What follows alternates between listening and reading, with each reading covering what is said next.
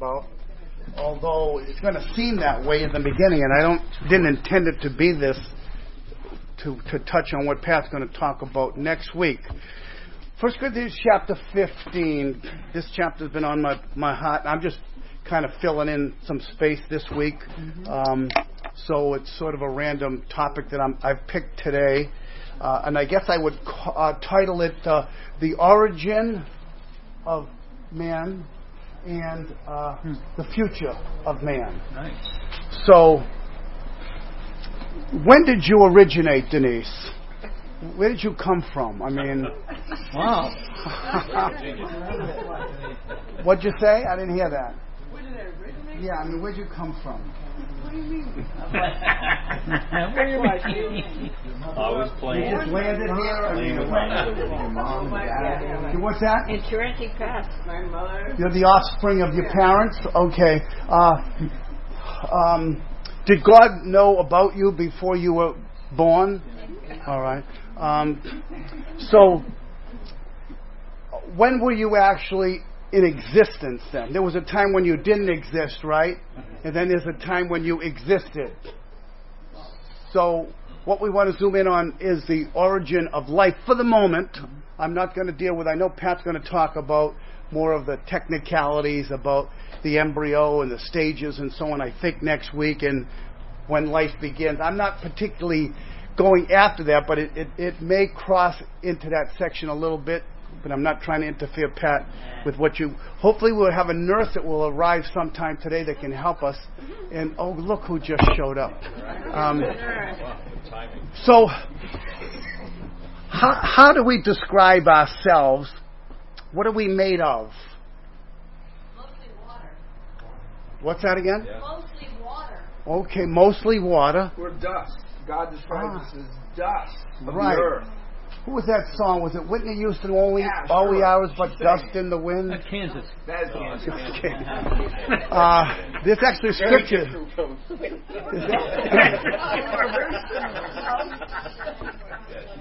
There's a scripture that comes close to that, and it's true that we are, even Abraham, who am I that I should speak unto God, who am but dust and ashes, is how he describes himself. But we know that we're made up of more than just the physical skin and bones and organs and all the material. We have an immaterial part of us, correct? So we could be thought of as being a composite person, that we're made up of more than one substance. One would be the material, the other would be the immaterial. One would be considered corruptible, the other would be considered incorruptible. What's the difference, Denise, on this Denise on this side, between a dichotomous person and a tripart person? Dichotomous believes body and soul, and trichotomous believes body, soul. Very good, she's got it. So, some people would want to describe themselves from Scripture that we are composed of body, soul, and spirit. Others would just say body and spirit, or body and spirit/soul. I prefer the second because I think there's more scriptural reasons for believing that. But either way, it's not really significant. I think both would agree that we have two components to our composition. And you'll see where I'm going with this. Now, there are some theories about the origin of the soul. And I want to zoom in on the soul. I think we all understand more, and I think what Pat's been dealing with, the physicalness of our creation in the womb is a certainty, but I want to talk about the soul of people. And here are some of the theories. One of them is pre-existence. It's a Platonic view. And can you name any group that holds to a view, Harrison, help us out, that we existed before we were in the womb of our mother? Church of Scientology, I'm not sure about that one. Is that true? Mormons, that's a big one. I wanted to mention that one. How about Buddhists? Well, of course, the reincarnational world of the Far East, Hindus, Buddhists, and so on, do believe in the migration of the soul, so that you had a pre-existence before you were actually came into the world, and depending on how you lived in this life, will depend on how you'll come back in your next cycle of life. Any questions on that? That's what's called reincarnation. To be carnated means to be embodied. Incarnated, embodied. To be reincarnated means that you had a body and a spirit, you died, and then you came back again with your spirit into another body, which could be an animal, it could be an insect even, for that matter. And depending on how you lived in one life will determine how you're going to be in the next life. You mentioned Mormons. I just finished a book by a Mormon woman whose family just came out of Mormonism, which was very interesting. I get to hear them.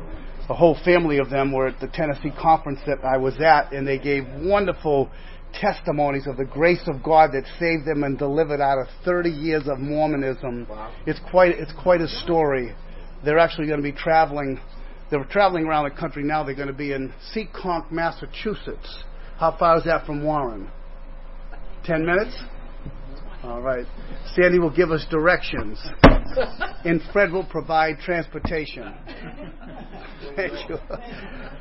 So, believe it or not, in reading this book, I discovered that, yes, that they believe that we pre-existed our births in our mother's womb, that God actually was a man who graduated to become a God, who with a mother, a heavenly mother, together had millions of spirit people who eventually became embodied in the world. That's what the Mormons believe. Pre-existence. Some have tried to say that that's what even the Bible teaches.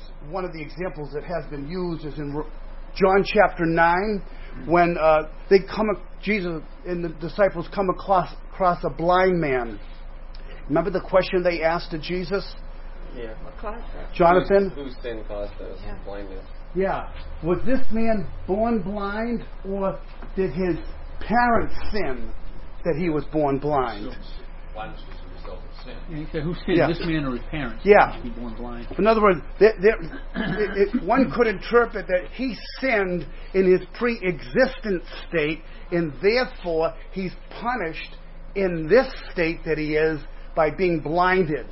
So there's guilt that he accrued from his pre-existing and then was born with the consequences of it. So does that mean there's some level of atonement for living with blindness, or a condition that could be viewed as a punishment?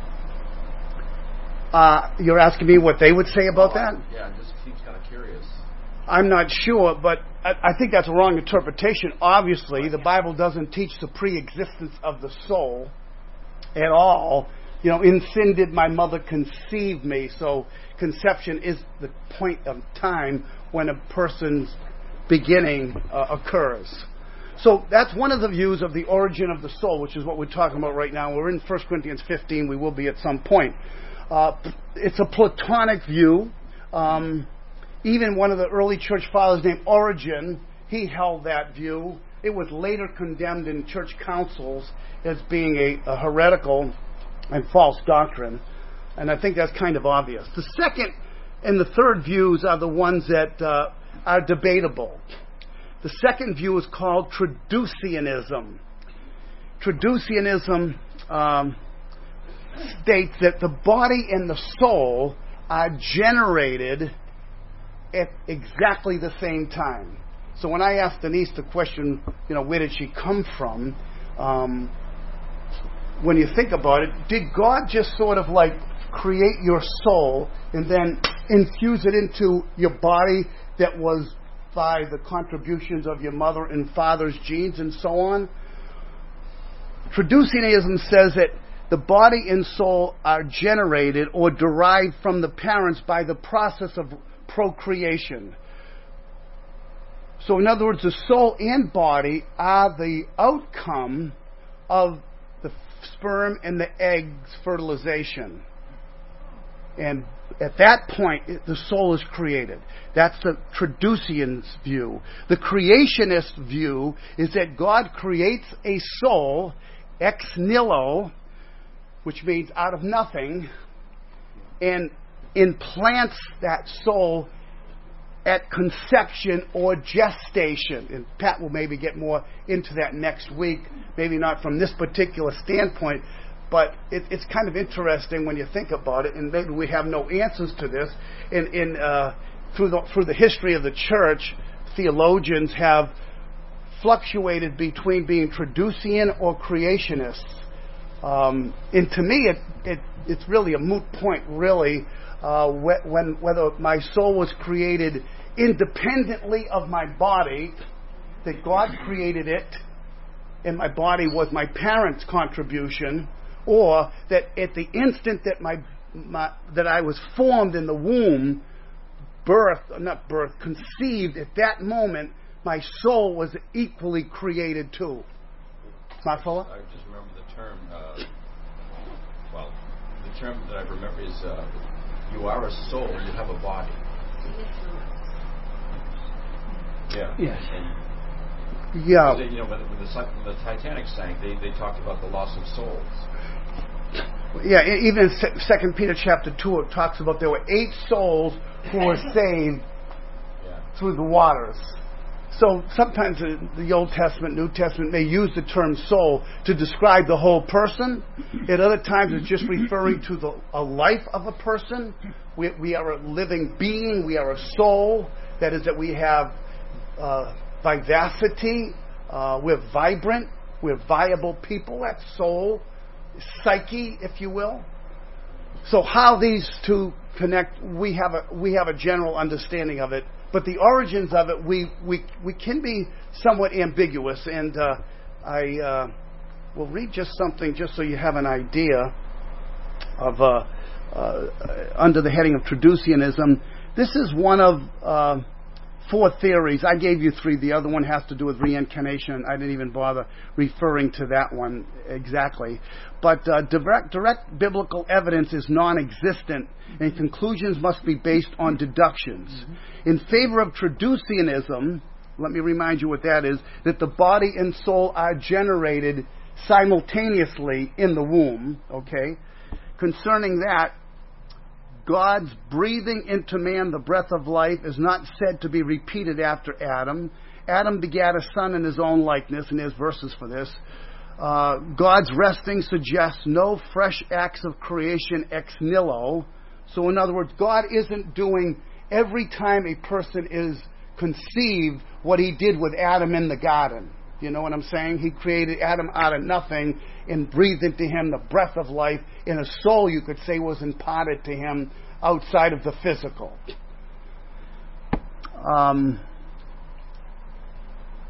Traducianism was held by Tertullian and many Westerners since the Reformation, by Lutherans, also by the Eastern Church, Roman Catholics, and most Reformed theologians are, though, creationists. Those shed and strong favor Traducianism. You don't know those names probably, some of you at least don't. But you get an idea that there's some debate over the origin of the soul, whether it's from a Traducianist standpoint or a creationist standpoint. To me, it's really insignificant, I think. We can be curious about it, but for sure we know that we didn't exist before we were conceived in our mother's womb. As to when the soul actually became us, it seems to me that it's simultaneous with the creation in the womb, whether God created that separately and implanted it, or whether it was just the whole work of God in the act of the creation in the womb. It's funny because we don't question whether a person has a soul when they get old and get dementia and don't remember it. And it's we don't remember when we were conceived and when we were very young in our mother's womb. We don't remember any of that. You know what I mean? But there's no question of whether someone's an old person and they lose their faculties, and it's well, is this person still a soul now? You know what I mean? Yes, I got you. It's sort of like that same kind of standard. What value do you put on a person? This is a newborn baby. It hasn't had a soul yet. It's not even formed yet. Well, what about at the reverse of its life when it gets to be an elderly person? Has no idea what's going on. it's still a soul then. Yeah. You know? Or does it expire? It starts at age 6 and ends at age 86. You know what I mean? Like, that's one of the justifications for euthanasia, that after a certain point in age and declining of health justifies a person being mercifully put out of existence because they don't have the quality of life that would meet the standard that we would all want to have, or something of that sort. Anyway, that's all I have to say really about the origin of the soul. My main topic, though, this morning is to talk about the body, and particularly the resurrection of the body and our future bodies. So sometimes a lot of questions can be raised. For instance, maybe you've heard some of these, like at the second coming of Christ, the Bible says that we who are alive at Christ's second coming, along with those that have died at Christ's second coming, will together be caught up to meet the Lord in the air. Now, is any of you ladies pregnant right now? No. You're all over the hill. So, Wow. Kelly, will you pick your jar up, please? If you were an God expecting, loves you right now. I'm not too sure about us old ladies. if you were an expecting mother at the second coming of Christ, what happens to that baby in the womb? I mean, these are kind of crazy questions. Another great question that you could raise.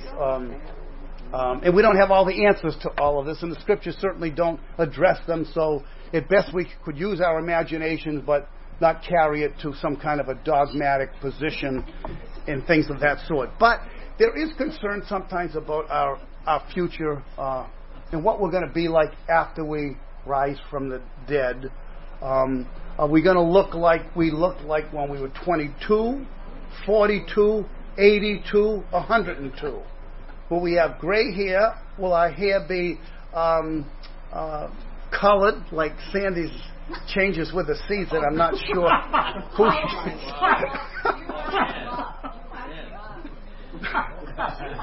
Hey. You're starting to grow ears and a tail. But have you wondered what you will be like after you're risen from the dead, after you're given your resurrection body? Where's your wife? Huh? Where's your wife?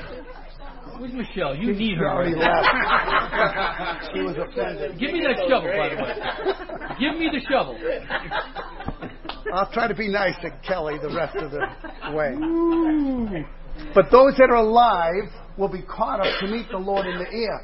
So, assuming that, let's say he came today, some of you are in your 40s, 50s, 60s, etc., will you be just like that at the second coming of Christ? Let's look at a verse to just jump start us a little bit. Go to the 50th verse of 1 Corinthians 15. 1 Corinthians 15, verse 50. Now I say this, brethren, that flesh and blood cannot inherit the kingdom of God. Now this is referring to, I believe, physical residence, our actual residence in the final kingdom of God. Because when we're born again, we enter the kingdom of God in a spiritual dimension, but the physical kingdom of God, like when Jesus said, when you pray, thy kingdom come, thy will be done on earth as it is in heaven, there will be a literal physical kingdom, which I personally believe will be the new heavens and the new earth, will be that eternal kingdom that the Lord has reference to. But this is what I think the Lord is referring to here. When flesh and blood cannot inherit the kingdom of God, nor does the perishable inherit the imperishable. So, in other words, something has to give at the second coming of Christ as far as the way we are to the way we have to be in order to inherit the kingdom of God. Verse 51. Behold, I show you a mystery. We shall not all sleep. Sleep, that's one of the descriptions the scripture gives. Brother Gary Scott, a pastor friend of mine, mother just died this week, and he sent out a notice to say that his mother fell asleep in Jesus at such and such a time. At the wonderful way of describing what happens at the point of death. Not that soul sleep is being suggested when we use the term asleep in Jesus, because the sleeping has to do with the body, not with the soul. The soul is never inactivated. It's not disactivated, I guess would be the word. It continues consciously on after death. Rich man and Lazarus are a perfect example. They both died, and instantly they're conscious of their surroundings and of things and so on. There's no sleeping of consciousness or deadening of consciousness at the point of death. Like Seventh-day Adventists would advocate that. Jehovah's Witnesses would advocate that. The group you grew up in, would they advocate that? A lot of the annihilationists today who hold to what is called conditional immortality believe that when you die, you go into a state of unconsciousness until the resurrection of the body, because they don't believe that the soul can survive outside of the body with the Lord or in a place of the departed spirits of hell, for instance. They don't permit that. So this sleeping has to do with the physical body in the state of a sleep type state. That's how they described Lazarus. Remember in John chapter 11, when Jesus said that he's asleep, he was describing Lazarus had died, and Jesus himself uses that adjective to describe the condition that Lazarus was in. And the disciples took it in the natural way, which they so often did, like Nicodemus. Do I have to go back into my mother's womb and be born? Well, they took Jesus' words when he said he's sleeping, meaning he died. They thought that he meant he's literally taking a nap, and they said, it's good that he sleeps. They didn't get it at all. So, but the Bible does describe our bodies as, at the point of death, as being in a state of sleepiness. Verse 52, this is what will occur at the second coming of Christ. In a moment, in a twinkling of an eye, at the last trump, for the trumpet will sound. And that trumpet, by the way, is referred to in Matthew 24. It's referred to in 1 Thessalonians chapter 4. Behold, it says that the Lord will descend from heaven with a shout, with the voice of the archangel, and with the trump of God. The trump was a big deal in the Old Testament. That's how they got their marching orders. When you had hundreds of thousands of Israelites who had to be given orders, they didn't have a PA system like we do, or they didn't have the benefits of electronic communications like we do, so they would sound out the battle cry if there was a need to rise up for battle, or to gather the assembly together for meeting, or to sound out sounds for the picking up of the camp and moving on. That's why in 1 Corinthians 14 Paul says, if the trumpet give it an uncertain sound, who shall prepare himself for the battle? So there was definite ways in which the trumpets were blown that it would communicate to the audiences what the marching orders were for them to do. So the trump is going to sound. Everyone will hear this trump. This, though, is in reference particularly to believers, because Paul is writing to the elect. He's writing to God's people, and he's describing to them what will be ahead for them. And I have to preface this, too, with keeping in mind that Paul is writing to Corinth, which is in what country? Greece, right? In the Greeks, of course, was the primary country that held to mythology, mythological gods. Plato, Aristotle, these amazing philosophers of the past. Platonism, I think, was kind of undergirded everything. I believe Aristotle came after Plato did. Anyway, Plato taught that the soul exists apart from the body, which is okay. It has some parallels with the Christian view of man and the Hebrew view of man as well. But there are some areas you have to be careful about, too, when you talk about the Platonic view. Remember when Paul was in Athens and he saw the city was given to idolatry, it says his spirit was stirred within him, and then he preached to them the gospel, and it says that they were concerned because he preached to them two things: Jesus and the resurrection. The resurrection of what? The body. That's one thing they did not believe in, was the resurrection of the body. The Greeks believed that when you died, your body was like a good news disposable razor. You used it all up and now you throw it away. The jacket is worn out, you don't bring it back again, it's gone forever. That's antithetical to both Hebrew and Greek teaching of the Bible. So this was something that was an important point for a Greek Corinthian who had this history of the great teachers of philosophy and had all these ideas about mankind and our makeup and our composition and our future and so on. They're being instructed now by Paul as to what are we made of? What will it be like when we die? And will there be an afterlife? And I think Paul addresses some of these questions.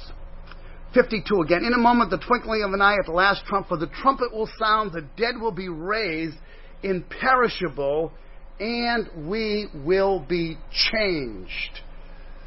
In 1 John 3:2 it says, it doth not yet appear what we shall be, but we know that when he shall appear we shall be like him, for we shall see him as he is, and every man that hath his hope in him, and so on. It doesn't yet appear what we shall be.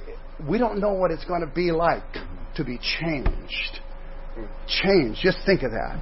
Already he says in 2 Corinthians 5:17, if any man be in Christ, he's a new creation. Old things are passed away. So we are already entered into the new creation, but still the visible signs of us being in the new creation won't be manifested until the second coming of Christ, when the mortal, the corruptible, the perishable is altered. Let's read on. For this perishable, verse 53, must put on imperishability, and the mortal must put on immortality. But when this perishable will have put on the imperishable, and this mortal will have put on the immortality, then will come about the saying that is written, death is swallowed up in victory. O death, where is your victory? O death, where is your sting? The sting of death is sin. The power of sin is the law. But thanks be to God who gives us the victory through our Lord Jesus Christ. So that is the ultimate final victory. Death still hangs over us as a dark cloud, as an enemy, in a sense, to our existing. But we know that the Lord has a plan and a schedule in which he's going to put all of the last of the enemies down, which will be death. And when death is destroyed, he will reign endlessly without interference. So, how do we understand then the corruptible putting on incorruption, the perishable putting on imperishability? We talked about those who are alive and are changing, and what age we're going to be like, what are we going to look like, are we going to be recognizable if we have little babies in the womb, and so on. You know, these are questions sometimes we have no answers for. We can only expect the best. I'm sure God is going to, for God's people, it will be nothing but glory, and all tears will be wiped away. Go ahead, brother. I know that in the Bible somewhere it says that we will know as we are known. Then shall we know even as also we are known. Yeah, 1 Corinthians 13. We all see through a glass dimly, but then face to face. We know in part, we prophesy in part, but when that which is in part shall pass, and so on. So there will be a enhancement of what we know to what we will know. From what we know now to what we will know then will certainly be greatly augmented at that time. So I want to go back, though, now to verse number, go back to 30. Well, 29 is one of these strange verses, and since I've read a book on Mormonism recently, I'll just throw this out for you. Verse 29, what will those do who are baptized for the dead? Baptized for the dead. And Barry, tell us how do the Mormons take this verse? How do they apply it? I think that's why they have their genealogy collection, because they believe that you can get your loved ones into whatever kingdom that's the rest of the earth is your kingdom, and by baptizing in their name or getting them to eternal heaven through their baptism. Right. They believe that through the genealogical records that they gather, that they, as Mormons living, can on the behalf of those that have died without the Mormon gospel. They can do a proxy baptism on their behalf. They call it redeeming the dead. They actually have committees of people who work on this in the temple in Utah, and there are certain people who get candidated to be the ones who will go and be baptized for the Hitlers and the whoever's of the past, so that they can accept the Mormon gospel for future glory for themselves. So, how bizarre. But you might say, well, what does this verse mean? What shall they do which are baptized for the dead if the dead rise not? Well, I think that it tells us what the meaning of baptism is. It's a baptism unto death, meaning that we are saying that the old man is dead with Christ, and we're risen with Him in newness of life. If we didn't believe in the resurrection, baptism would be futile. It would be meaningless. It would carry no value symbolically. And that's why Paul goes on to say that how he wrestled, he fought with beasts in Ephesus, realizing this was a hazard. He could possibly die. And why would he even be willing to launch out for the Lord in dangerous territories, even having to fight animals off to survive, if he died and that ended his existence? You see, this is another view of the afterlife. It's called the materialistic view. That is that when you die, that's it. You're like a dog. You're like an ant that stepped on. You don't have anything beyond the grave. Your life ends here. The picnic is over, and there's no future anything for anybody or you. It's very pessimistic and somber. Of course, atheists would have to hold that view, since they don't believe in really the supernatural, you could say, or at least the divine. So they certainly don't believe in the afterlife at all, any survival for them. It's kind of pitiful, I think, and very unmotivating for someone who doesn't have any hope of the life to come. The Bible says we're saved by hope. But hope that is seen is not hope, for what a man seeth, what doth he yet hope for? Well, Paul was saying, look, if there's nothing after death, then I'm crazy battling animals who could kill me. And maybe he has some examples where he barely, made it through the wilderness or wherever he had to camp out.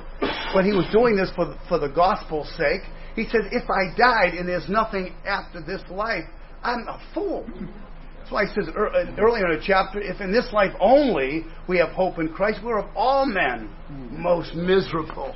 That's a fantastic verse, by the way. One I love to use at funerals. If in this life only, and are you living just for this life only?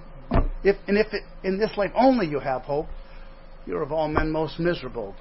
Paul's saying, if that's the case, if there's nothing after this life, hey, let's go hoop it up.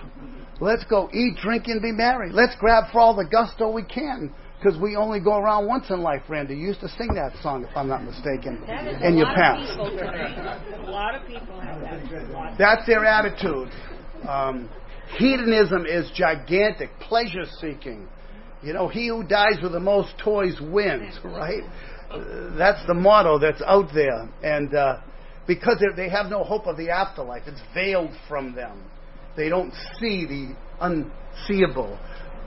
I don't disagree at all with what you're saying, but I also know that eternity has been placed in the heart of man. They know there's something there. Everybody does. You can't deny it. But like Romans 1 says, that they suppress the truth.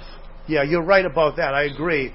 That if they allow themselves to just be observant about all the things that are so obvious, creation, the human body, the celestial mass out there, solar systems, and on and on and on. It's just like all is saying there's a God, and the fool has said in his heart there is no God. You've got to be a fool to not believe there's a God. Okay, so getting back to our text here, and please jump in at any time you would like to, of course. Verse number 32. If from human motives I have fought with wild beasts at Ephesus, what does it profit me? If the dead are not raised, let us eat and drink, for tomorrow we die. Do not be deceived. Bad company corrupts good morals. And that could be that he is referring to the communion that maybe Christians were having with non-Christians. Remember, he talks about the devil's table and the Lord's table, and there could have been some integrating of the believers with the unbelievers here in Corinth.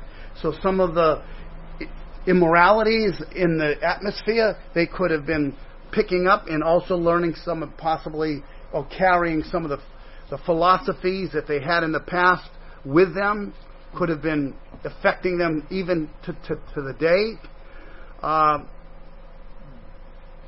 In verse number 34, become sober-minded as you ought. Stop sinning, for some have no knowledge of God. I speak this to your shame. He's referring to the Christians there. Some have no knowledge of God. I think the no knowledge is sort of like a euphemism, meaning like some of you don't even know God. Not that they don't know Him as their Savior and Lord, but they don't know God like Packer's book, Knowing God. I think we're all expected to learn more of Him, grow in grace and in the knowledge of our Lord and Savior Jesus Christ. You don't know God. Well, the only definition of eternal life in Scripture is given in John. That's right. Eternal life, that they know you. Yeah, Jesus, that's the only definition we have of eternal life in all of Scripture. Good point. Thank you. So, whether he's referring to them as, unbelievers or infants in their understanding of God, in either case, they were ignorant. And Paul says over and over again in Corinthians, he uses the word ignorant. You are ignorant of these things. So he wants to inform them because they were confused. And it's expected in some ways that young believers will be confused because of what they've learned from the past, and depending on what kind of history they have and associations will determine the kind of confusion they have. So verse 35, but someone will say, how are the dead raised, and with what kind of body do they come? That's the big question here. How is that going to happen? They see the body go in the ground, and burial was a common way of disposing of the body.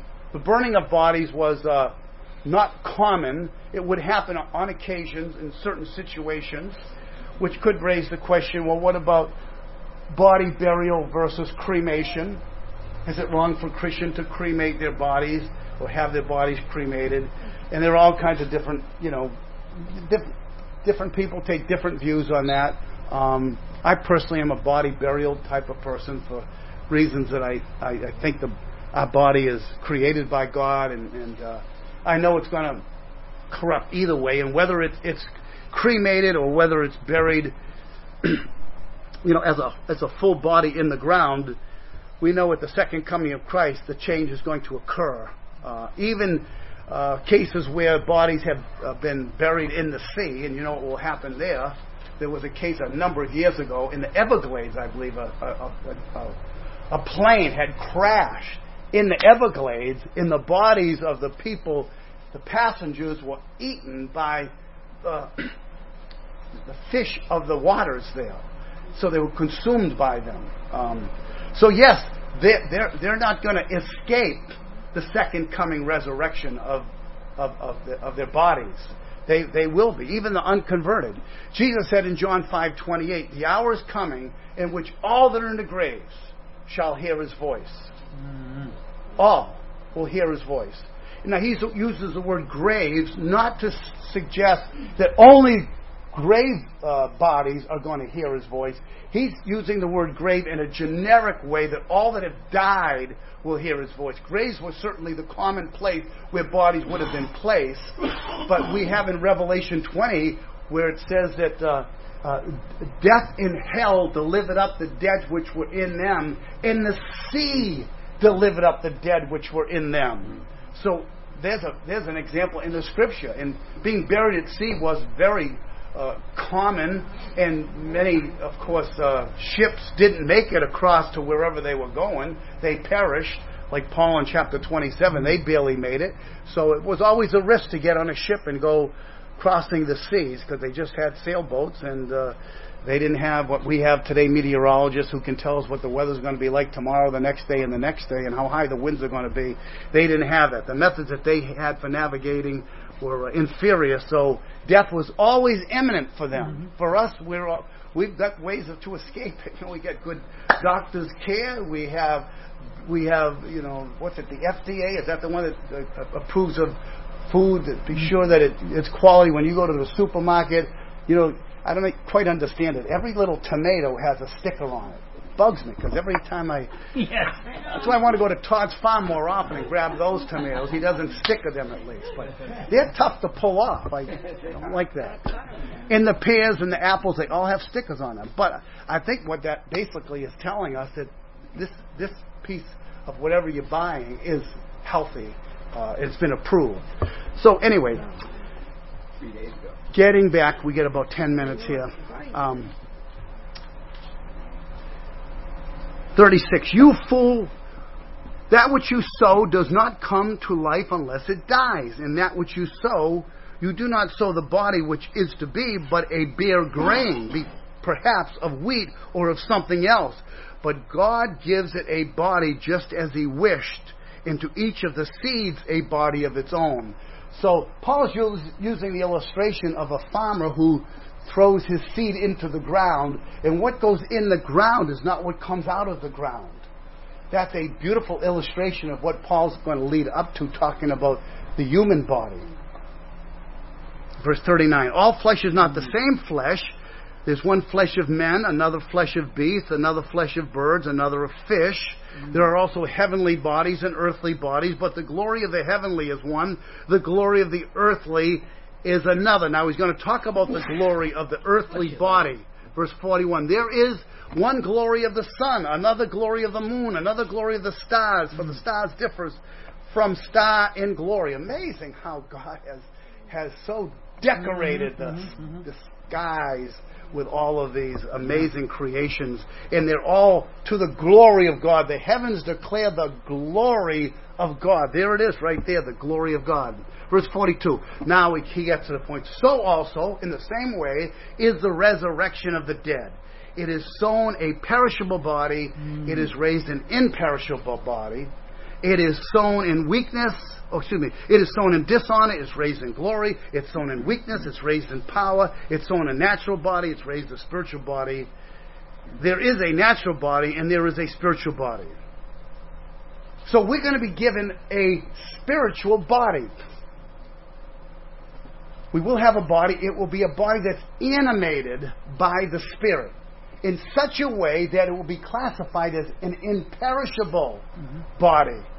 So that it's not going to age, it's not going to get sick, it will have no signs of aging whatsoever to it, because it's been spirit animated by the Lord. And then right after that, verse 45, he says, so also it is written, the first man Adam became a living soul, the last Adam became a life-giving spirit.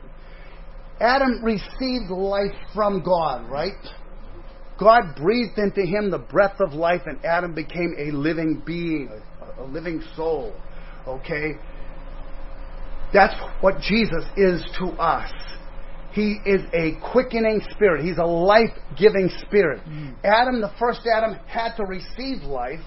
The last Adam, the second Adam, versus the earthly Adam, versus the heavenly Adam, is the giver of life. So there's a part of us that is deadening. But at Christ's second coming, when the trumpet sounds and this change occurs, this body will now become and I want you to get this phrase, a spirit-animated body. Spirit-animated body. Which will be animated by the breath, if I can use that word, of the Lord, by the life-giving power of the Lord. He'll be the life source for those who are raised in the resurrection of the dead, of the righteous.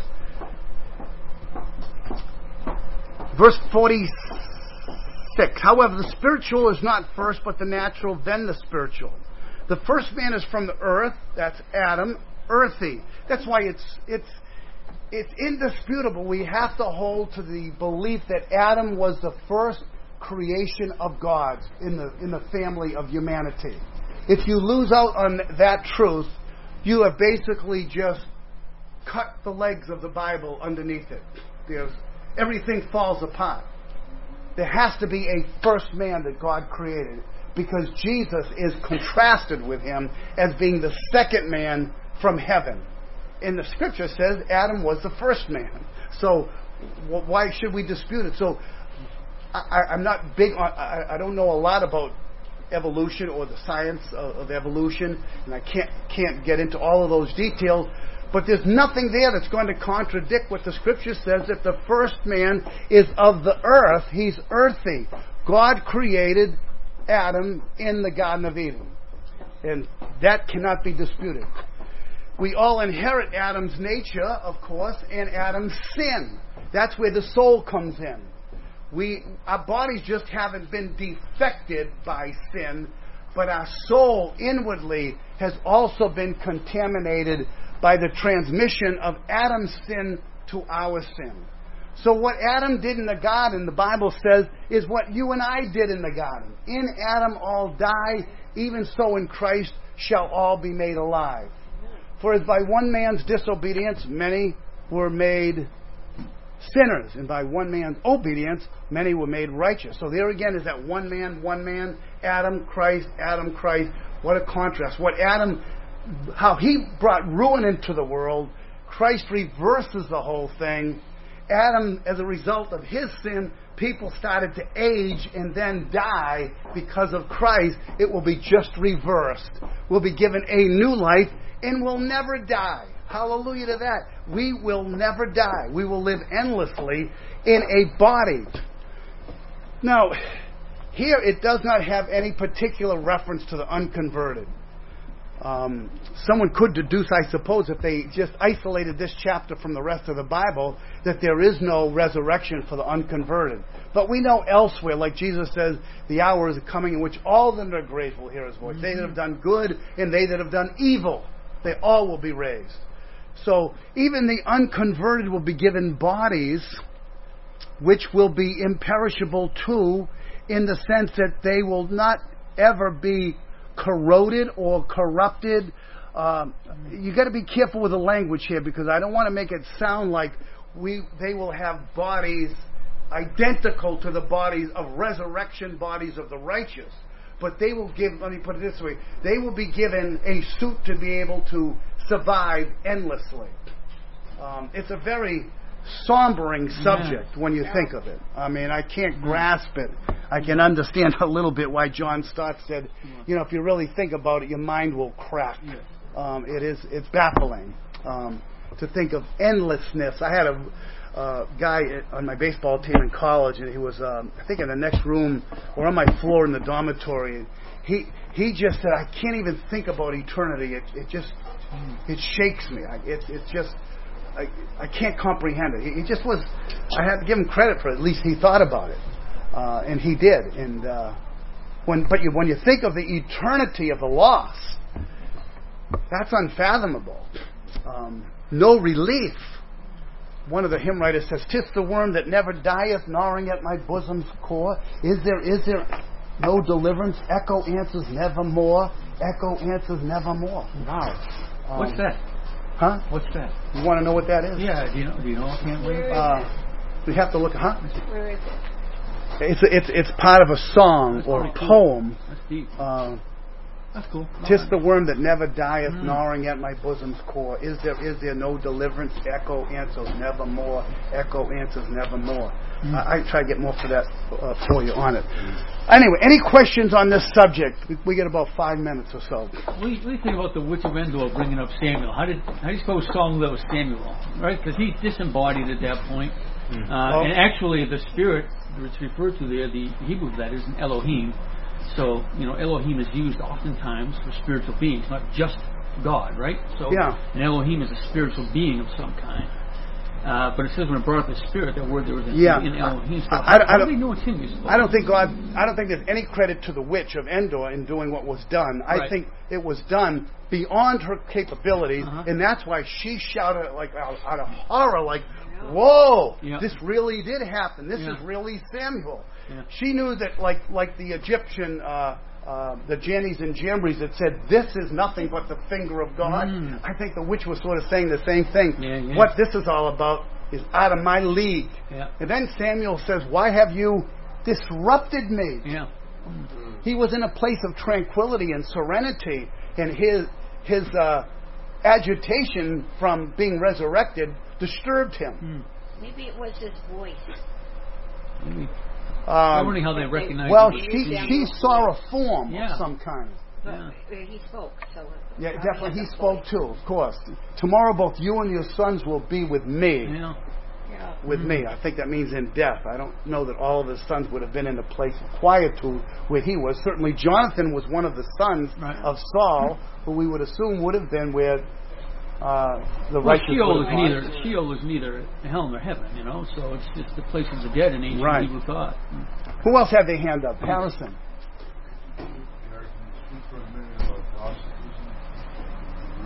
Yes. Yeah. Of course, full-blown Gnosticism didn't come out until a century after that, but it really has its roots, you could say, in the Greek philosophy of the dualism of man, so that the material part of man was really insignificant. It was the spiritual part of man that was to be the most emphasized. So they called that the pneuma, I believe, where this spiritual part of the person was where the real emphasis was placed rather than the physical body. So the physical body, because you have the Stoics, they had the Epicureans, and they had different outlooks on life depending on how they looked at things. Some went in for all the gusto you can. Others took a more modified view and so on, but it all sort of has to do with the dualistic view. If you could say that we're dualistic too. We believe in body and soul, but their particular view of it was such that the body was viewed as being evil, whereas for the Christian perspective of the body, it's a creation of God. It's good. Though it's contaminated with sin, it's still a creation of God. Did you want to say something more about Gnosticism that you may know? Yeah.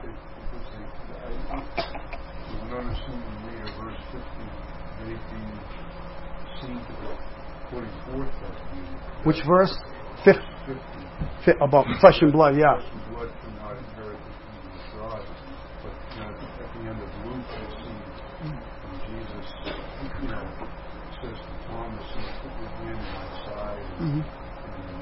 Yes.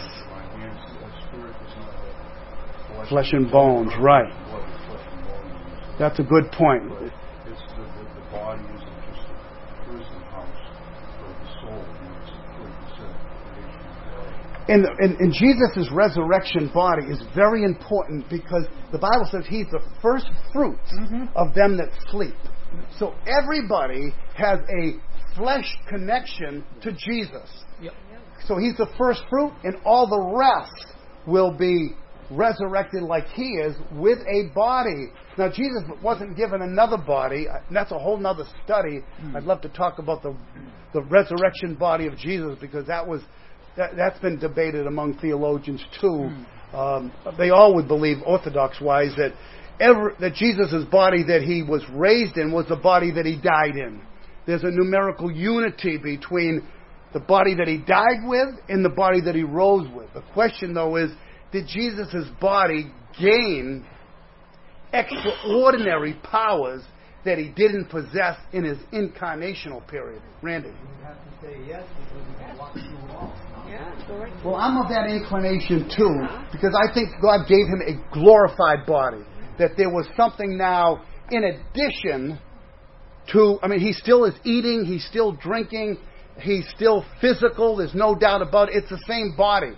But I think there was an extra unction, if I can put it that way, that was given him in now his resurrection body. And that's how we're described it. We're at the second coming of Christ. It says that he's going to change our bodies of humiliation into his own glorious body.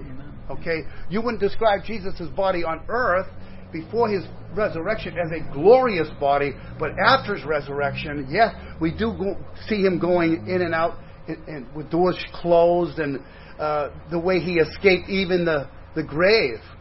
Even though they walked into the tomb, the stone wasn't rolled away for Jesus to go out. The stone was rolled away so we could go in. Because we have the physical body. We would need, that would be a barrier. But for the Lord, that was no barrier for him. Anyway, that's my main point, is that there's a connection between Jesus' resurrection and our resurrection. And also when Paul speaks to the Athenians, he says that God has assured all men that they're going to have to give an account to God because he has raised his own son from the dead. That's God's receipt that he gives to us to say, here, this is for you to know you're going to be resurrected too. So resurrection is an important topic for the Greek people to understand because of their Gnostic tendencies, the Platonic view about emphasis on the soul and not the body, was Paul saying, hey, wait a minute. God created us with a body. That body has some value. That body that was sown in weakness, that was sown in dishonor, that was sown in natural, it's going to be sown in, it's going to be raised in power. It's going to be raised with glory. It's going to be raised imperishable, incorruptible, and it will all happen at the second coming of Christ. So what you will, if we will, I believe, recognize one another somehow. Brother Greg, don't worry about that. We'll know who you are. I mean, they knew who Peter was. I mean, Peter knew who Elijah and Moses was. I'm not sure that they necessarily introduced themselves. Hello, I'm Moses. Or hello, I'm Elijah. I don't know how he would have actually known. Well, because you'll be the guy commenting on the ladies' hairstyles, so we'll know that they're doing it. See me later. See me later. All right. Who's going to close in prayer? Okay, Beverly. Heavenly Father, we're so thankful to come together. Thank you for the teaching of your word. And Lord, we ask your blessing on our service upstairs, Lord. And we thank you all in Jesus' precious name. Amen. Good message, man. Good teaching. It's good stuff, man.